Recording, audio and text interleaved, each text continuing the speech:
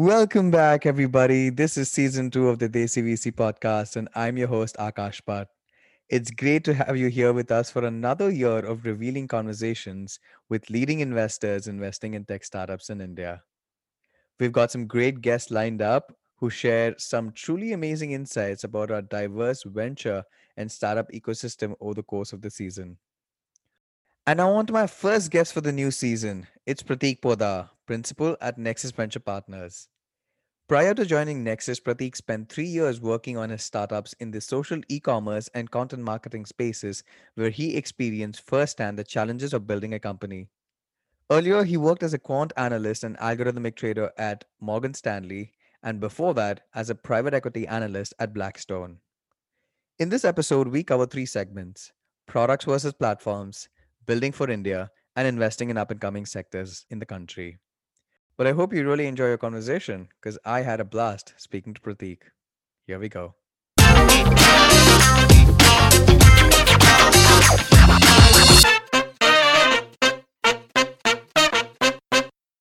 Pratik, it's a pleasure to have you here on the show today. I'm really excited to talk to you and deep dive on some of your investments. So, welcome to the show.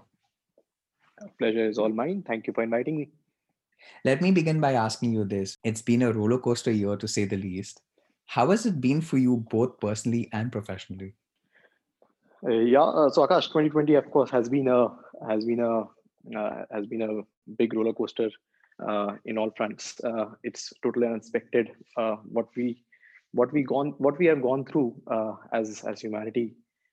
It seems surprising to me that even my parents had not seen this ever, and it was totally surprising. I would argue, on the personal front, thankfully, uh, most of us have been safe, and you feel like thanking God for that.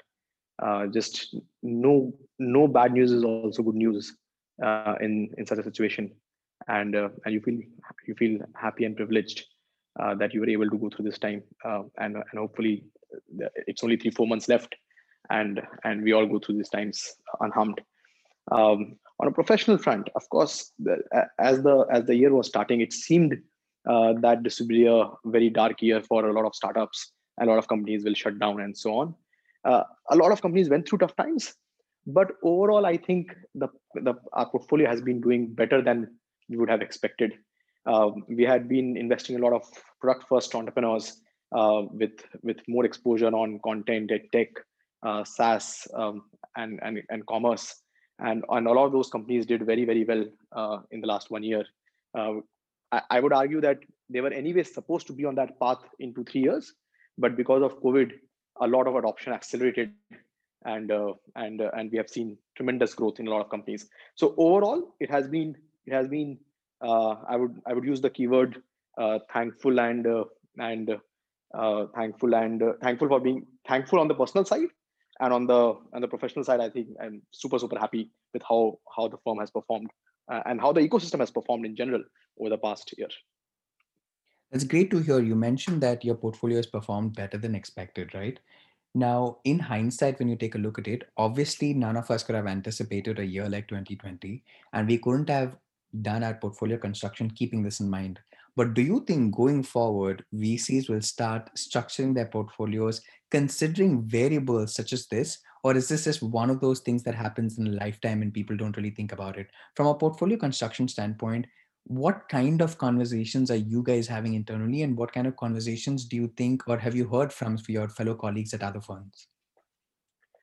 Yeah, Akash, my bias is that all this portfolio construction, etc., just seems relevant post facto. So I don't think we ever thought that we are investing in education, or we are investing in SaaS, or we are investing in developer tools, but we ended up investing in an academy, White Hat, Postman, Hasura, Quizzes, Newton School, a lot of good companies in these spaces. I think it's all post facto. Uh, our job is to just invest in exceptional founders who will iterate through the market. Lots of ups and downs will happen, but best founders will find a path, and create a company. So I don't think we do portfolio construction that way, and I would assume that's the case with a lot of VCs, that it's more about investing in the founders who would iterate through tough times and come out as winners. That's a fantastic point that you made. And I've spoken to many VCs on the podcast as well and beyond that. And they've all mentioned the same thing. They've spoken about the strength of the founders and how they are able to navigate tough circumstances. Now, specific to you, when you speak to founders, what do you look at and what are some of the signals that you get that gives you an impression that it's going to be a good investment opportunity regardless of what the company is building? Yeah. So my approach is we are very founders first, and my approach is to evaluate a fit of the founder and the problem. That starts by understanding why does the founder want to solve this problem? What is the motivation that he has? The other thing I'm looking for is that most founders have exceptional stories. By the way, most founders have exceptional stories on how they reached to the problem or how they have failed earlier in life. So I'm always looking for that exceptional story. The third thing I'm looking for is at some level some deep association with the problem and a mission driven attitude. And I can list down all the companies that I have been lucky to involve with, and in each one of them, this was very clear that the founder really wanted to solve the problem. The fourth thing that I have been able to associate myself better with is product first founder.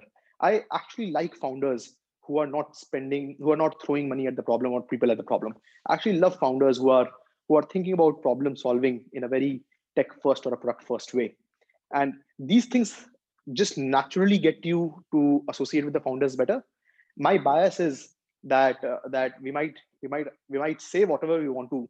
At the end of the day, it's a very soft feeling and a very gut based feeling that when you meet a founder and you say, hey, I want to work with him, and I would give whatever it takes to make sure that I get a chance to work with this founder, because that exceptional founder trait is very rare. And when you find someone, you want to make it happen. And across the board, in my mind, whether it's Pratiliki or whether it's quizzes or whether it's Newton School, across the board, I sense these attributes very clearly in the founders. It's very interesting you bring this up because I've heard this from a few VCs as well. Now, when you're trying to validate false positive and false negatives, as well as come up, look for the exceptional stories, how do you differentiate between an exceptional communicator and I'm trying to like pick out isolated incidents from global venture capital, looking at examples like Theranos. You know, you have somebody who's able to convince VCs and is exceptional in terms of from a communication perspective, and then you have exceptional stories and real founders who are going out and building products for the real use cases. How do you differentiate and protect yourself both as a fund manager as well as somebody who's trying to invest on behalf of a fund against trying to get played by some of these founders? So Akash, I think in India market at least we have not seen as many instances of uh, of founders effectively fooling VCs. I think the market ecosystem is very small right now, and I think we have done a good job as an ecosystem to be transparent about it. And I also think that it's okay for a VC to make mistake when he's investing a few $1 million to begin with. Uh, we all will do some mistakes, and some of these edgy founders might be too edgy and on the other side of the line, and it would be a mistake. And it's okay to do a few mistakes while Mhm. investment. But I think what is a bigger mistake to do is after you have invested, while you are working with the company, and if you are seeing those red flags, then not bringing it up is a bigger mistake. Which I again, I don't know exactly what would have happened in Theranos board, but I would argue that doing investment in such a founder is perhaps okay for the first round, because it's difficult to understand which way it would go. But I would point out a bigger mistake at the board level when you are managing the company on how it should have been done better. I mean, there's very limited context I would have about those companies, but outside in that would be my perspective. And the Indian ecosystem has been more fair and mature that way.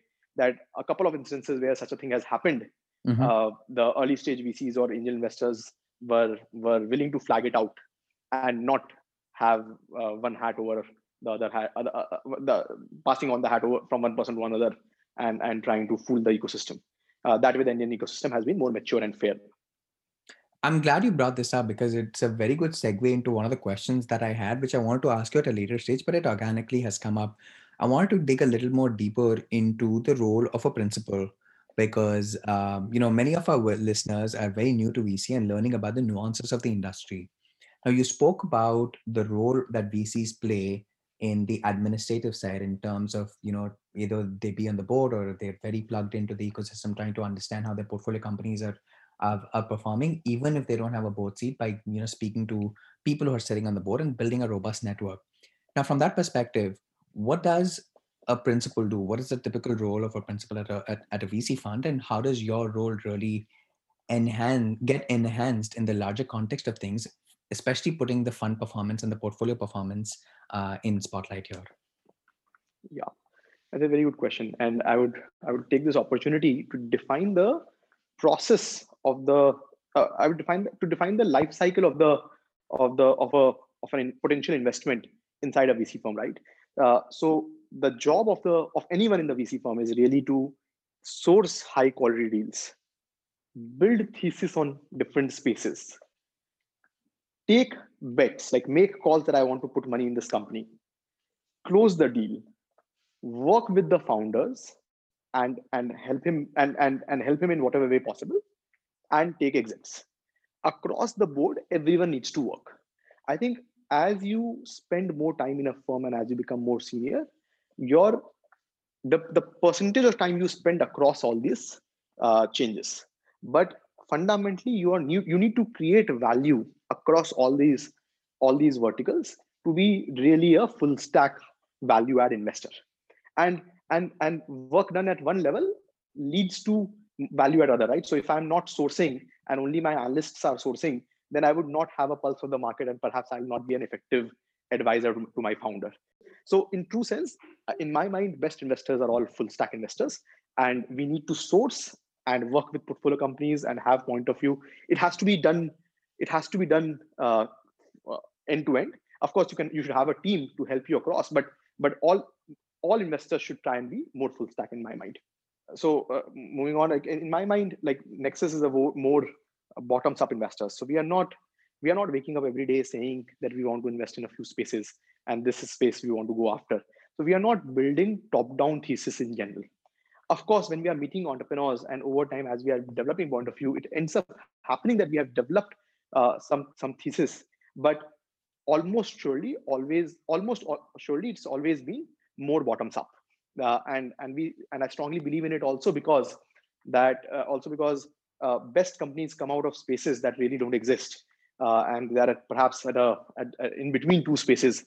And if I was looking for a space in general, then I'll miss out on a few things. And bottoms up investing in my mind works better because founders are the best judge. If I was looking for something and I knew I wanted to invest in something, then almost surely everyone knows about it. And if everyone knows about it, then the arbitrage is not there.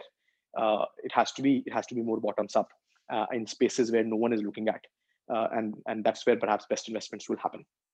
Now, so we are not as much thesis driven. Uh, while working with the portfolio founders, I think I try and add value to my in my companies in three ways. And genuinely I believe that this is the easier way to add value for any VC. One is hiring. I always have more access to incoming candidates because everyone wants to work with the diversity of portfolio I have. And I can then, based on the interests of the guy and the requirement of the company, I can actually connect to people better. And hence I can add significant value in hiring. In one of my portfolio companies, uh, like almost 50-60% of the product and tech team has been built via our networks, which I take tremendous pride in. I think that's the easiest way to add value. I might not be the smartest guy in the room, but I know I'm able to add value to the founders, and I can sleep well at night. The second way to add value is around fundraising. Again, here most of the follow-on investors are talking to me more easily than to the founder directly because I would have a range of portfolio to talk about, and I can I can understand what they are looking at. I can understand what the late stage investors want to, what type of companies they are more excited about, and then make the relevant connects. And I can actually be the bridge between the founder and the late stage investor, and because I can communicate in a different language, and I can provide a layer of trust in between, which will help the company and the late stage investor both. So in my mind, hiring, fundraising, and strategic perspective, because just because I have more I have a different vantage point by looking at more global companies or by working with other companies in India. I would perhaps be able to provide that outside in perspective to the founder, which founders being more operational and very deep might sometimes miss out of. And it's an easy way for me to add value. So in my mind, the three simple ways to add value are very outside in, and I know given enough input, I'll be able to get that output for the founder, and it does not require me to be a it does not require me to be a to know a lot. At the end of the day, founder would know much more about his business than I would. But this is a simpler way for me to add value, and this is very high leverage, and this helps the founder in multiple ways. And as a person's career is evolving inside a VC firm, I think the value from sourcing to thesis building to taking calls to closing deals to working with the founder to exits, it just evolves over time as you become deeper entrenched in the firm and in the ecosystem. And over time, perhaps raising money for the fund sector also becomes important. But as a principle, I think I spend most of my time working with the founders and thinking about the strategic aspects of the company, and a lot of time sourcing, so that I'm plugged into the market and I can find the best founders to work with. No, thanks for defining that. That's a very precise definition of the role, and things that you do at from a day-to-day perspective. Now, one thing that I wanted to dig a little more deeper into was the bottoms up approach to investing, because many professionals, investors employ a top-down approach, and I think me, are also guilty of doing that. Not to say that one is better than the other, but it involves making a prediction about the future, ascertaining its investments applications, and then acting upon them. This approach is very difficult, very risky, and you got to be vulnerable to errors at every step, right? So practitioners need to accurately forecast macroeconomic conditions, be very aware about things that are happening on a sector level to really understand the nuances so that you don't fall into the pitfalls of that particular sector, especially in a top-down approach. Now, from a bottoms-up approach, what are the merits that you have, seen, because you're deploying capital on a day-to-day basis? By day-to-day, I mean, when you're building out your portfolio, what are the pitfalls, what are the challenges, and what are the opportunities, and what benefits have you seen personally from building our bottoms up approach? Yeah, I think in very evolved economies, uh, perhaps top down could have been better, because top down is required for you to have a strong point of view on some spaces, and you need to have very deep insights about a few spaces for you to even source those deals or understand those deals. I think India market is at its infancy right now, and in true sense, we have to be more founders first, because companies evolve much more than I would imagine happens in more evolved markets. In India, and I think that's the advantage of being bottoms up and founders first in India. That it's not that you knew. For example, we invested in Newton School when they were building a video Q&A company, and the founders are exceptional. The founders, we knew the founders because they worked at an academy, and we had believed that video Q&A could work. But over time, as the founders built the product, we learned that the product is loved, but the use case is very low frequency, and because it's low frequency, the retention is poor, and it's difficult to build a company there. However, they visualized that majority of the traffic is coming in the education space, that people are wanting to learn on in the video Q&A platform as well. And from there, they pivoted and became Newton School, where they are providing education to college kids and making them employable. Now, did that could I have imagined that pivot? No, but would I bet on the founders Uh, would I bet on the founders in whatever they do? Yes, and that's the type of thinking that's perhaps required in India market, because the market is very in its market is in infancy and evolving. That's a very good example that you brought up. Very similarly, I think Uber is a good example as well, right? For a company that was built on a very bottoms up approach when investors first started looking at it. It's a perfect example of the plethora of opportunities that unfolds when early liquidity quality is kind of achieved. Is that something that you've also noticed with some of the portfolio companies that you mentioned? You mentioned something with the Newton School. Is that true of the companies that you invest in as well? Yes, and that's what a lot of these founders are looking at. In some cases, these founders are also imagining the world better after they take a few steps, and and that's the beauty of working with these founders, right? That you start working with it from day one, build it out, and as they build out the first 4 5 steps of the stairs, then they start visualizing how large it can become. And in markets that are not saturated, I think that's the approach that works better, and it has played out in South Asia recently. It has, of course, played out in China 15 years back. I think in India we are at that stage, and that's why, at least in India and South Asia, I'm more excited about this approach than of course in global markets. I love this because I'm constantly battling between, you know, top down versus bottoms up and what really is the best approach. Like I said, it comes down to the how the fund is structured, how comes down to how the people are involved in it. I don't think there's like one better than the other, but it's good to have this sort of a debate and understand how people from Yes, different investment spectrums take their approach, especially to building out portfolios as well. Now, I want to add a layer of question that might be related to your role right now. So you've been on both sides of the table. You've been an entrepreneur. You're now a VC. Dialing the clock back a little bit, what made you want to pick venture capital as a career path after being a founder? And how does your time as a founder play a crucial role today as you wear the hat of a principal? so I worked at Morgan Stanley Quant Group as a techie after graduation. Worked at Blackstone Private Equity for some time, and then I went to my startup journey. I didn't imagine that startup would be so difficult.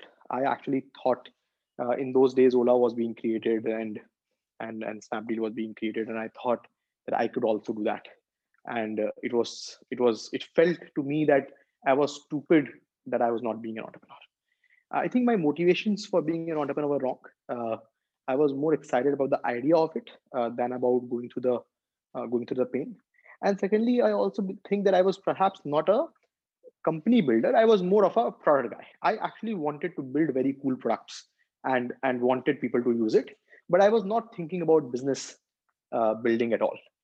I struggled for 3 years building multiple products, doing freelancing when I was out of money, and switching co-founders and building multiple companies, so as to say, but everything really failed and it was not working. I think for a lot of us who have grown with backgrounds where you just studied and got good marks and got in good colleges and then studied and got good marks and got good jobs, etc. I think I was I was fortunately, unfortunately, never exposed to failures, and life had never slapped me before that. And my startup journey was truly humbling, and I could understand how difficult it is to build a startup. I say this often that as a failing entrepreneur, you might learn. I don't know what you learn or not, but I'm sure you become good at being a philosopher. And I actually can feel for the entrepreneur's pain, especially feeling entrepreneur's pain, and the personal small personal uh, pains he goes through every day about how everyone around him feels. How does he go about going out for a movie? And the small thing, I can feel the pain for that. And I think that helps me have the empathy and be more real and connected to the ground. I can associate with the employees a lot of startups on how to convince them to join or what would motivate them to work in a company. I'll be honest, my experiences, because I did not scale my startups, I don't think as a VC that I do have those.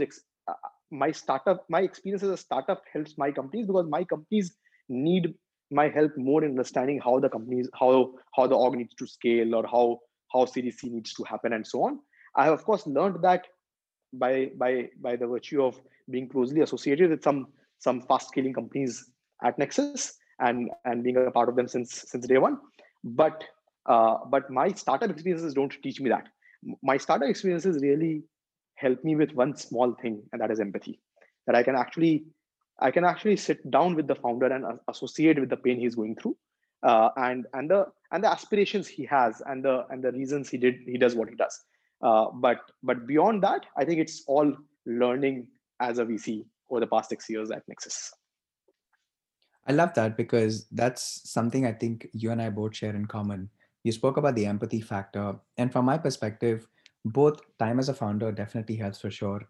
But one thing that I think is incredibly valuable, especially when I work with very early stage founders, especially first time founders who are part of the portfolio, is that I share my negative experiences as being either part of a founding team or part of early stage companies and how not to build companies. And if I recognize those, I bring it up and I say, and I sit down with the founders and I have conversations and share instances and anecdotes about what went wrong and how I see this could really impact them in the long run. So I think the negative experiences that I've had is extremely useful for me when I speak to founders today. Not that they don't know it or they don't need, but it's especially when the first time founders are building out companies, sometimes they don't see it because there's so much happening around them. And if somebody is able to like put a hand around their shoulder and have a conversation about how not to build certain things, especially we spoke about hiring is extremely important. That's something that we provide a lot of value as well. If I'm able to like provide some insights from my time with any of the companies that I've been with or the companies that I founded and talk about hiring and how not to go out and hire the best people, I think I'm doing a decent job as a VC in sharing those things. If I'm not able to provide best Completely, practices, I can at least provide what not to do in order to, not fuck up. completely, completely agree. And just being there, I think a lot of founders would call me, not portfolio founders, but even outside Nexus portfolio, a lot of founders will call me on co-founder conflicts, and what to communicate to the investors, what to communicate, how to communicate to the investors, how to communicate to the founder, to the co-founder, etc. I think a lot of that, empathy of understanding both the parties, it just comes based on your experiences, and I take pride in those experiences, that I'm able to add value in the ecosystem, because of the small things I have seen. But hey, I was not really building companies. I have to understand that I was really building products, and none of them are going. At least the first few, not going anywhere. Again, I mean, you've been organically bringing up some great points, which creates like segues into topics that I wanted to go into. You brought up products. Now, I wanted to explore three segments over the course of this episode, and one was products versus platforms. And I want you to talk from your experience as a founder as well as the companies that you've invested in. The second one is building for India, and lastly, investing in up and coming sectors, which is something that we initially touched upon, which kind of was part of the bottoms up approach. Now, let's begin with the first platform versus products. Many firms today are trying to become not just product purveyors, but also platform providers. And Apple and Amazon kind of have, traditionally paved that path. You're seeing bigger tech companies also do that with, Google's and Microsoft's of the world, facilitating direct connections between customers and other groups. For years, we saw Microsoft lose ground to Google, but it's made a major comeback in the last few years as a platform trying to inject new life into its Office and productivity suite of products. It's not easy to make that switch, right? For every company, Microsoft is a bigger company. It has scale, it has resources, it has capital. Now, Indian Yeah. startups will soon start facing similar issues as they age and they come up with competition in the industry. Now, I Mm. think this is more of a 5 year down the line sort of a question, but how can founders of today think about this problem of converting products into platforms, in your opinion? It's a challenge, but how can they think about it? How can they address that? Yeah, so very, very difficult question, and of course, I cannot have straight answer to that, but I'll just share my perspective on how I would have thought about it, and how I would brainstorm with the founder. Sure. See, at the end of the day, in my mind, the definition of a platform, like I think Shopify founder talked about it that way, or Bill Gates talked about it that way. The definition of a platform should be that people who are developing on the platform should capture more value than the platform itself. And if that is happening, then the platform is really creating value in the long run and will be sustainable. So in my mind, platform has two aspects. One is the supply on the platform, and the other is distribution on the consumer side. A lot of Indian companies today are gaining that distribution, and we are controlling the demand side better than our global counterparts. On the supply side as well, if you look at say for example Misho, uh, Misho controls the supply better than any global company could have, because at the end of the day, it's very difficult to understand that customer base and understand the nuances of understand the motivation of both the supply and demand in Misho. So, it, of course, global companies will come to India and try and capture a lot of market share, and they have put in a good fight against Ola and Flipkart and Snapdeal, and they have garnered significant market share. But I would give credit to Indian entrepreneurs there, that despite pumping in so much money uh, and using all the tech that have been built, and the cost of which is amortized across the world, uh, Indian founders have done a great job fighting with that. And the reason for that is both the demand and supply are very unique, and people on the ground are perhaps better suited to win that. Of course, that also means that in some spaces we will lose. In some spaces, it does not make sense to build an Indian player or platform, because we are an open economy and we will use global products. The outcome really for the outcome this has for the entrepreneurs is that we need to build globally competitive product and win on our strengths, understand the nuances where we had truly differentiated, become either more full stack and become more integrated, and ensure that we are adding more value to our suppliers and our customers, and become a more fully integrated fully integrated platform. If you think about it, uh, Alibaba really was a platform that won against all the global platforms that came to China. It was not only because it was a closed economy. It was also because that they understood the China market better. Similarly, all the Indian companies I see succeeding as platform plays are really companies that are really companies that understand the consumers much better. Unacademy as a platform, uh, it's in some sense. I just remember when we met them first. We like one crude analogy was it's YouTube for education, or it's Udemy of India. Unacademy today is larger than It's any beyond other that. education platform out there, Right. and it's on the same order of valuation as Udemy, etc. And Unacademy, perhaps because the market is larger and the market is deeper in India, would perhaps be larger than any other education platform across the world. Uh, but that happens because the founder has built a globally competitive product. The product is perhaps better than any product out there in the world. But on top of that, he understands the psychology of the customer in India, the student in India. What is he thinking about? What motivates him? The brand messaging is very edgy. The brand message the way they onboard and treat the teachers with the way they onboard the teachers and treat them is very different than a global platform does. And that's how an academy is scaling, and perhaps will be perhaps one of the largest companies created from India. And all this requires very nuanced understanding of the of the market on the ground.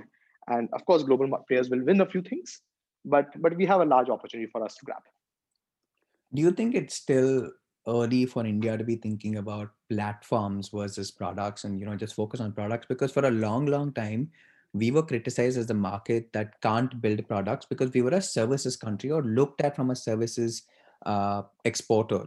Today, we are building products both for global as well as domestic markets. And as you said, we're building it as good as anybody else. And platforms, in my opinion, will also have a similar trajectory for a simple reason, because platform or products produce a single revenue stream, while platforms as we define, has intermediary and connecting multiple groups of users, enable direct interaction and therefore generate a lot more revenue. Is it too early to be thinking about platforms, or are we seeing that shift? Because you talked about an academy, which is kind of like hit that point where it's today $1 billion company valued beyond $2 billion. It has so many users in India. Maybe they're thinking about expanding globally, or even or making. They probably are global, but they're thinking about capturing a larger global share. Is that when we start seeing companies take on the whole notion of building platforms? And because India has not really hit that point, we haven't seen that happen. But in the next couple of years, we'll start seeing many more companies starting to do that.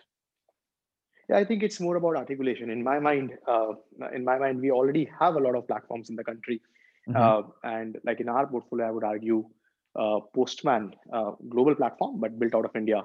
Hmm. Uh, Postman, of course, is a fantastic developer platform, Hmm. which majority of the developers in the world are using.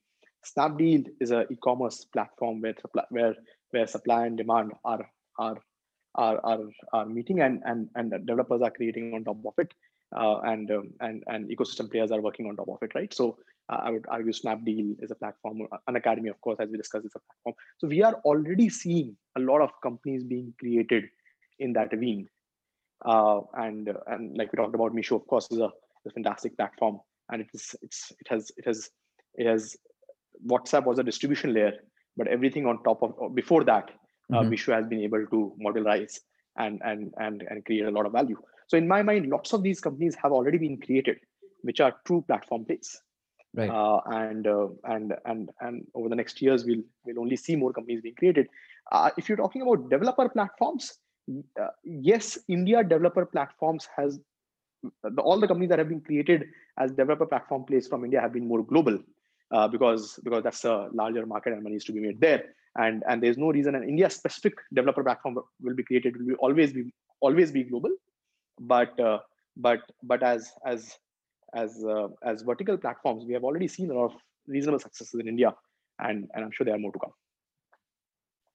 That's a good point, because I by no means was intending to imply that we don't have enough platforms, and I wasn't intending to imply that moving to platform will revive a struggling product, because you still have to build a good product for you to go out and build a better platform on top of that. And that goes back to the Yeah, initial point that you made, where products are really important, and founders who understand products are going to be the ones that will end up being successful and building successful yeah, businesses that can then have a global play. And yeah. that kind of is a good point. Now, speaking from that perspective, just wanted to take a slight deviation, and moving the focus to building for India, because we spoke Mhm. about domestic products, we spoke about companies and founders building and understanding the nuances of building for the country, and understanding the cultural nuances and everything else that kind of falls in between that. We hear this all the time, that building for India, building for India, building for India. It's become a fancy phrase at this point that gets thrown Mhm. around way too much. Yeah, yeah. This might be a two-part question, but I'd like to Mhm. put this across to you from both a VC perspective, as well as if you could put your entrepreneur hat on while answering it would be great. What don't founders and VCs of today understand about building for India? Like the bigger challenges. We're not just talking about the cultural challenges. We're not just talking about understanding your market. We're talking about both from a bigger perspective, a 30,000 view perspective, as well as on ground. What don't they understand? And when you speak to founders who you don't end up investing on, what are some of the reasons that you don't invest in them from a building for India perspective? A good question. Yeah, so I think for majority of the spaces, at the end of the day, we have to understand that we are an open economy, and we have access to all the global products out there. I think a lot of times when founders say I am building uh, X for India, uh, in most cases when it's a copy paste of X for India, I don't understand why this company would win over the global counterpart. Uh, I think I'm always looking for that unique insight for the Indian consumer. And that insight could be in the form of that, hey, I don't, our users don't really use email, and that is why a lot of all the global products work because they are integrated closely with the email systems. While our users are not on email, our users are more on WhatsApp, and that's why this should win over the global players. Or our logistics infrastructure is not as good, and in US, because the logistics infrastructure is very good, it's easier for people to integrate, while here we need more full stack solutions. Or or sometimes the argument is that the trust layer in India is broken more because we are really working with a lot of small suppliers, small SMEs, and services are not as standardized. While in US, a lot of those things are more standardized, so people perhaps don't need to worry about it. But in India, that is a very nuanced thing. Uh, the aspect of monetization sometimes in India is very different, because in many cases we are not willing to pay for a few things. So at the end of the day, we are a time rich, money poor country, and we end up optimizing for money. And I know I do that myself. So it's not that only the tier 3 city people or only older people or very poor people are doing it. At the end of the day, the way we have grown up, we have just been more more cost conscious, and we have not grown up thinking about software as a thing that we should pay for. And that's a very mindset shift that is happening over time, but it will take time. And today, it's slow. So a lot of these nuances are very true for India market, and some of the problems exist because of these things only for India market. And that is why you need to build the companies differently, and think about the companies differently. I think entrepreneurs definitely understand this. I'll not claim to say that entrepreneurs I meet don't understand this, but I think in some cases I would advise that these things need to be articulated better and discussed more for companies, and that this is how we'll cut through the clutter and win in the market. I distinctly remember that, for example, in an academy's case, uh, you could have thought of them as a YouTube channel. So why would they win? And the one question I asked them, that because internet is not very good in India, and this was before the geo effect, but internet is not very good in India. So when you are I distinctly remember I was not able to use Netflix then, because even with my home's internet, Netflix was poor quality. So I was asking them that how would your students look at the videos that you are showing, and how would they learn from that, because the internet is not unreliable. And his argument was, Pratik, look closely, it's not really a video. It is an interlaced version of a slide deck, an audio file, and a pointer moving. And because of that, the bandwidth consumption is significantly lower, and that is why the customer will have it an expert experience. I'm like, wow, this is the type of thinking that is required for breaking through the clutter and getting that customer love. Of course, over time, these things are not needed, because over time the bandwidth problem will be solved, and now India is the cheapest high quality internet place in the world. But in those days, this was important, and the founder was thinking about it. And I think that mindset of solving the problem for the consumer deeply, and not being a clone of a US product, is required, and people need to talk about it more openly and aggressively. I liked so many elements in that segment there. You spoke about building, you spoke about time rich country and money poor country. I think that was a wonderful highlight.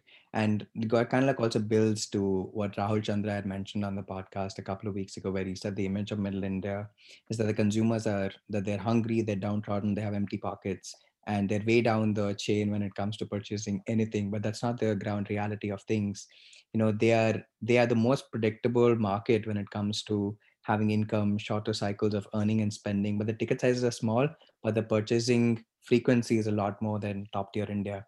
And it kind of alludes to some of the points that you made as well.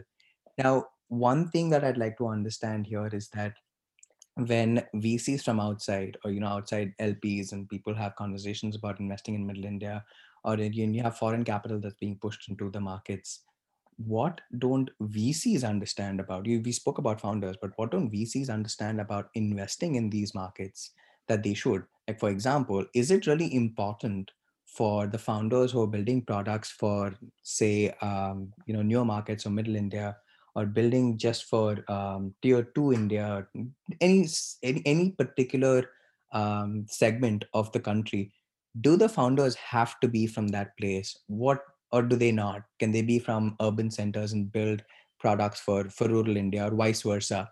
Are these some of the things that VCs take into consideration? So, putting your VC hat on now, what don't they get, or what do they get better than some of the other VCs who have invested and probably not done a better job? So I think there are two things that VCs who are not based out of India perhaps miss about India consumption market. One, as you mentioned, that Rahul was pointing out, that sometimes I hear VCs say that beyond the UK of India, everyone is poor. Everyone is not poor. It's just that their our preferences are very different from the richer people in India. The richer people in India are very closer to what people in SF are, but after that, our preferences are very different, and that is why it's monetizable, but monetizable in a different way, and not in the same way that American companies do.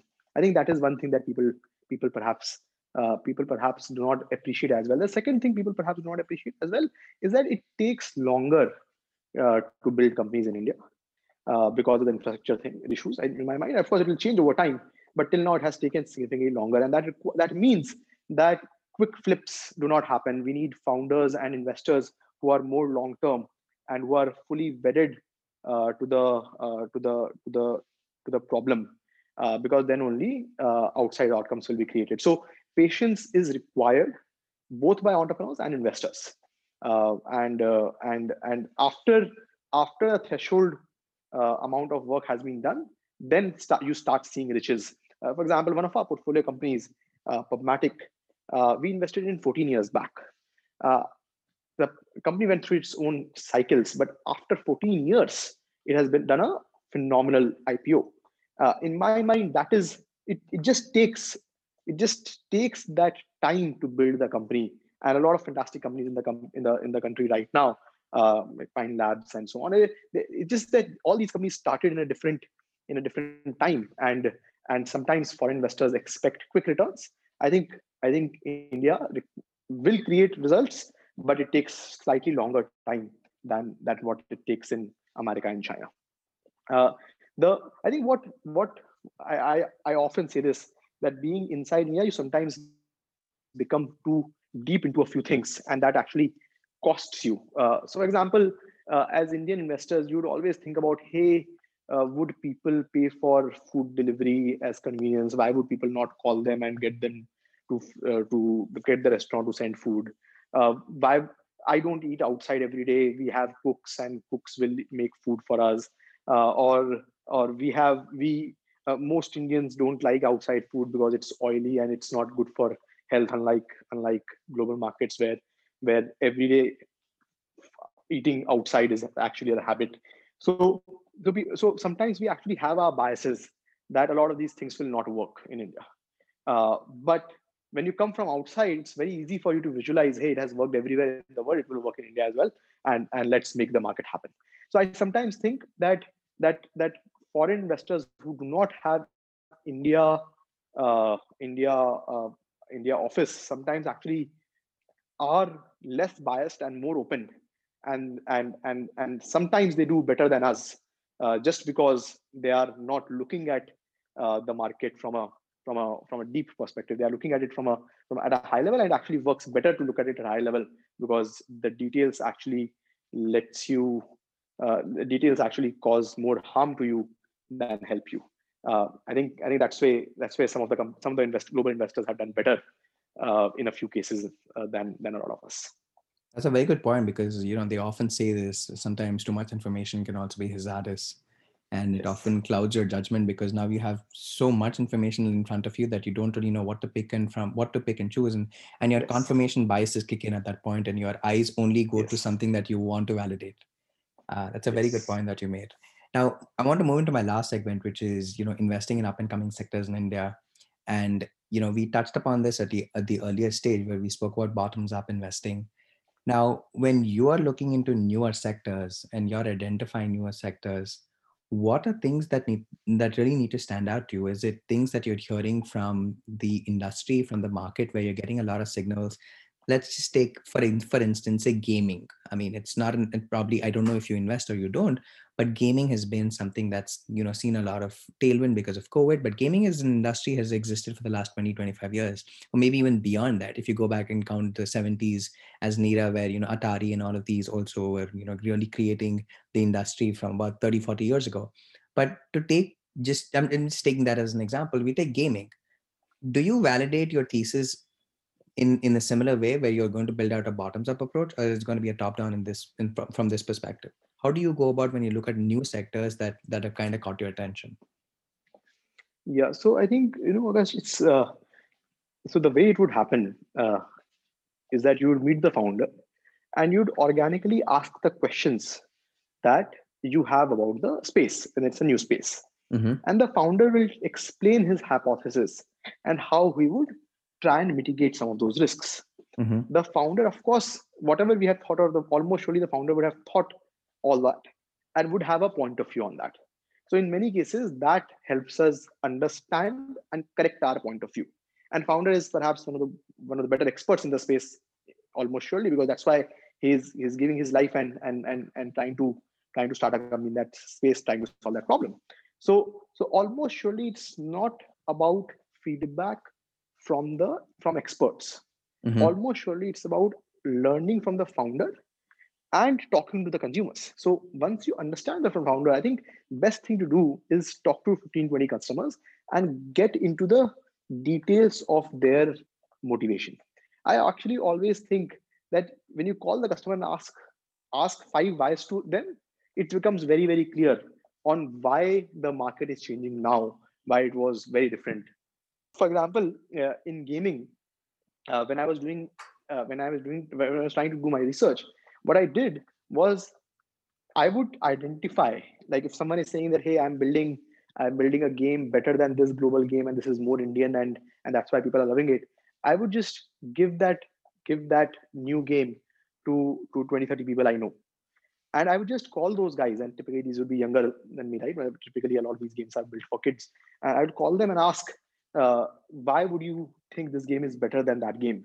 Mm-hmm. And based on the nuances, when you ask them five whys, you will understand that the motivation is either better gameplay or better social features, or sometimes it's just easier to use on your on a not so high quality phone and so on. But it's very, very apparent when you talk to kids, or in some sense the real users, on what Right. is happening. And then it's easier to take the bet. Of course, we will miss out on a few things and we will take a few wrong calls, but that framework has done better for me. I actually think that talking to experts in most cases hurts you, because experts have their fixed perspective and experts are not evolving as much as founders As the are or users are. customers are. Right. So it's just better to talk to customer users and founders and not talk to experts.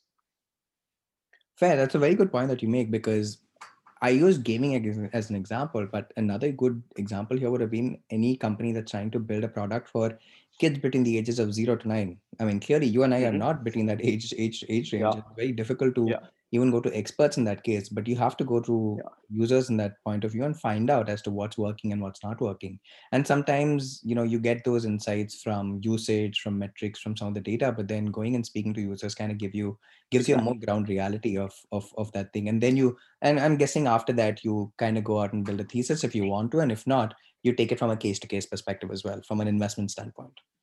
Perfect. Makes sense. Okay, perfect. Now that, we covered these three sectors that I wanted to kind of cover on this episode. And in the interest of time, I wanted to jump into my last segment. And, we can probably use this as, for the first part, and I'll have you back in like 6 months time where we can actually build on top of this. So it gives a good sort of framework for me as well to have a 6 month period. And probably some of these questions, if I ask you them in 6 months time, your answers might be a little more different because of the experience that you've had in 6 months. So my last Mhm. segment is a rapid fire. It's fairly simple. I'm going to shoot some questions at you, and I want to understand more about your investor persona. So I want Yeah, to shoot this let's do first that. question at you, which is, as somebody who sits and looks at startups on a day-to-day basis and has interactions with other VCs, what's one thing that you wish Indian venture capital did better than it currently does? Yeah, I think the ecosystem is evolving in the right direction, and we are taking bolder steps.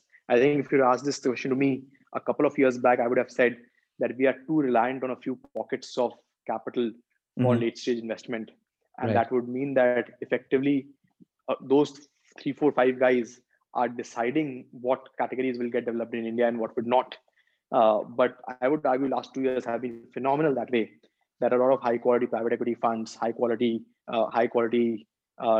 non-American and non-Chinese investors have Hmm. started to invest in India, and we have got a more diversified capital pool at late stages, which is great. I think one thing we could have done better as a firm, as a country, and as a venture ecosystem is that we could have been more we could have been more efficient in terms of company building.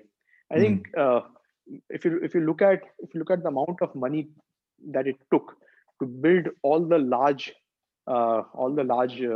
unicorns that we have, it Hmm. is significantly larger than it took to build similar companies anywhere else in the world. I think we have been more cost inefficient, and the reason for that perhaps is is more people starting companies in similar spaces and more investors funding the same spaces. So all the money went in financing the customer and financing the customer discounts, and effectively got negated. But I think we have truly been more inefficient, Hmm. especially on uh, especially on verticals other than SaaS and education. Uh, But but uh, but but but but hey, that helped us that helped us get to a critical point, and now we are seeing companies being built more efficiently. it put us on the map. It's a very good point that you bring up, because initially the companies that were unicorns were very copycat models, and therefore Mm. when their their original competitors entered the country, we had to Yes. finance them so that we could at least go head to head. Otherwise, you'd have been eaten up as smaller Yes. companies, domestic startups in Yes. that space.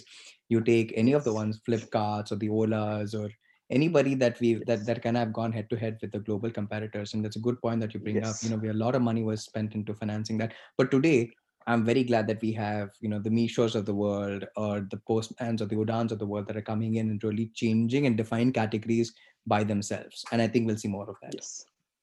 Agree. Now, as an investor today, what risks are you willing to take and what are you not willing to take? Yeah, I'm willing to take. I'm truly willing to take market risk because I think market evolves, Hmm. and the founders typically creates the market, and for you to imagine the market prima facie is not as straightforward. I'm willing to take that risk. I'm willing to take monetization risk because I believe that when you reach to a large distribution stage, then in some categories monetization is easier, Hmm. and lots of companies in the portfolio that I have are phenomenal companies in my mind because everything else is figured. The customer love is there, the distribution is there, growth is there, and monetization is a risk that I'm willing to take, which will be figured out in the next 2, 3, 4 years. Uh, the risk I'm not willing to take is the founder risk. I Hmm. think founder is the biggest asset for the investment, Right. and I don't think I'm willing to take the risk when I'm not all in on the founders. Life is too short. It's best to work with the founders that I really really want to work with, Right. and that's when the that I actually say this. I actually said this when I was winning a competitive deal, where uh, I do not invest in a lot of companies in terms of the number of companies I invest in. Hmm. The number of companies as a firm we invest in is less than 6, 7 a year, 8 a year, Right. which is very different compared to other VC firms. And I actually said this to a founder once that that that is not yet another investment for me. This is not yet another deal. You'd be the deal for the deal of the year for me. You'd be a close friend, and I'll be working with you over the next decade. Do you want to work with the guy who would be all in with you forever, or do you want to be yet another logo in a portfolio of 500 companies? Yeah. And I want to take, I do not want to take founder risk. I want to work with the founders who I'm totally uh, fully committed on, and I know I want to work with the guy for the next decade, and there's a spark and magical relationship. I think I love that. that's the thing I don't want to take risk on.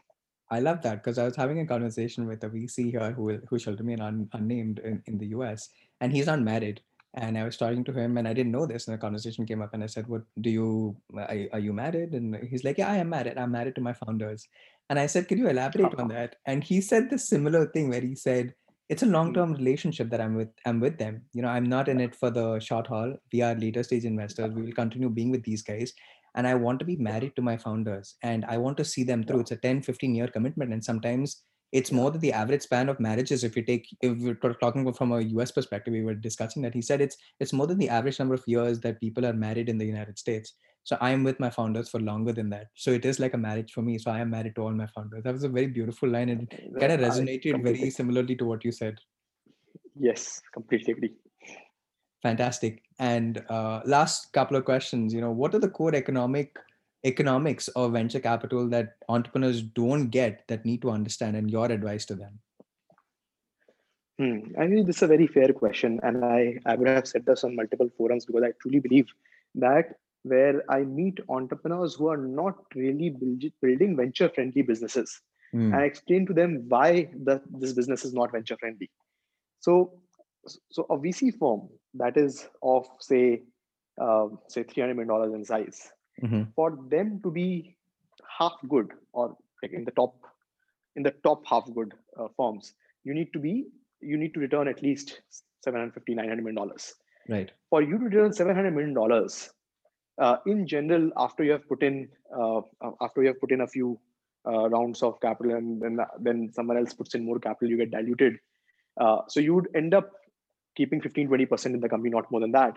So after you have kept 15-20%, and you have to return $750 million, that means the sum total of the companies that you are investing in, the aggregate valuation has to be of the order of 7 to 10 billion dollars. Right. $7 to 10 billion aggregate valuation, when you know that majority of the companies will fail, can only come if your company is large enough. Hmm. Because majority of my companies will have to fail because that's the nature of the business, Right. because we are taking risks in terms of market and idea and so on, right? So it almost surely, for however good you might however good an investor you might be, you have to, if your companies are not failing, then almost surely you're not taking enough risks. Right. And for that to happen, that means that my best companies should at least return, give back to me the money in the order of the fund size. And I sometimes keep the bar in India lower, but I say that if a $300 million fund, the company should be at least valued at $300-400 million, for me to move the needle for the firm. And not all companies are that type. Hmm. So they are great businesses, and you will make a lot of money, but not all businesses are venture friendly. And I sometimes advise the entrepreneurs that you should perhaps not be talking to any VC. Maybe angel investors are good because they you would give them 3x, 4x, 5x return, but you will not burn a lot of capital, and Right. the outcome might not be very high. So it might not be a fit for a VC firm. And in general, I think people should think about it, that from a successful outcome, the VC should make uh, money in the order of the fund size, and that is why ownership is actually important for the VC firm, of course, but it's also important for the entrepreneur. The entrepreneur should also, in many cases, I advise the entrepreneur that you should not give me 4%, 5% equity. You should actually give me more equity, Hmm. because if I have 4-5% equity, then you are not incentivizing the VC enough. It's important for you to put in enough to have the VC have enough stake in the game, that he is working with you with full commitment, and his career is on the line, and he Right. wants to make you successful. When the VC is owning small percentage in the company, then almost surely he's putting in small amounts of capital and he's not incentivized enough. So and the founder should create their cap table with VCs who are willing to take bold bets and be all in the companies. I think that's a fantastic point that you made, especially building cap table. That is an art in itself. And, it's not often spoken about in the Indian context, but I'm glad you brought it up. I'm glad that's one thing that founders need to understand today, that there needs to be enough stake and skin in the game for VCs to be involved. So while diluting their equity share and building out their cap table, they really need to keep in mind how these VCs can add value, especially if you want to go out and build a venture backable business. And if you don't, that's a different question altogether. But if you do, you got to understand these core economics. And that's fantastic that you brought that up.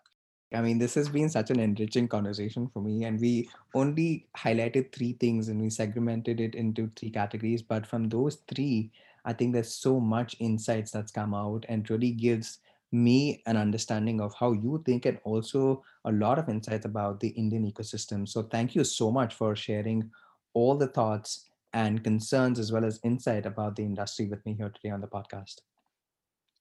Thank you, Akash. It was a pleasure for me, and I enjoyed a lot. So, and look forward to having this conversation again in 6 months. And that brings us to the end of this week's episode. Thank you so much, Pratik, for kicking us off with a beautiful episode and sharing all of the insights on products versus platforms building for India and letting us know a little bit more about what sectors you're bullish on in the coming year.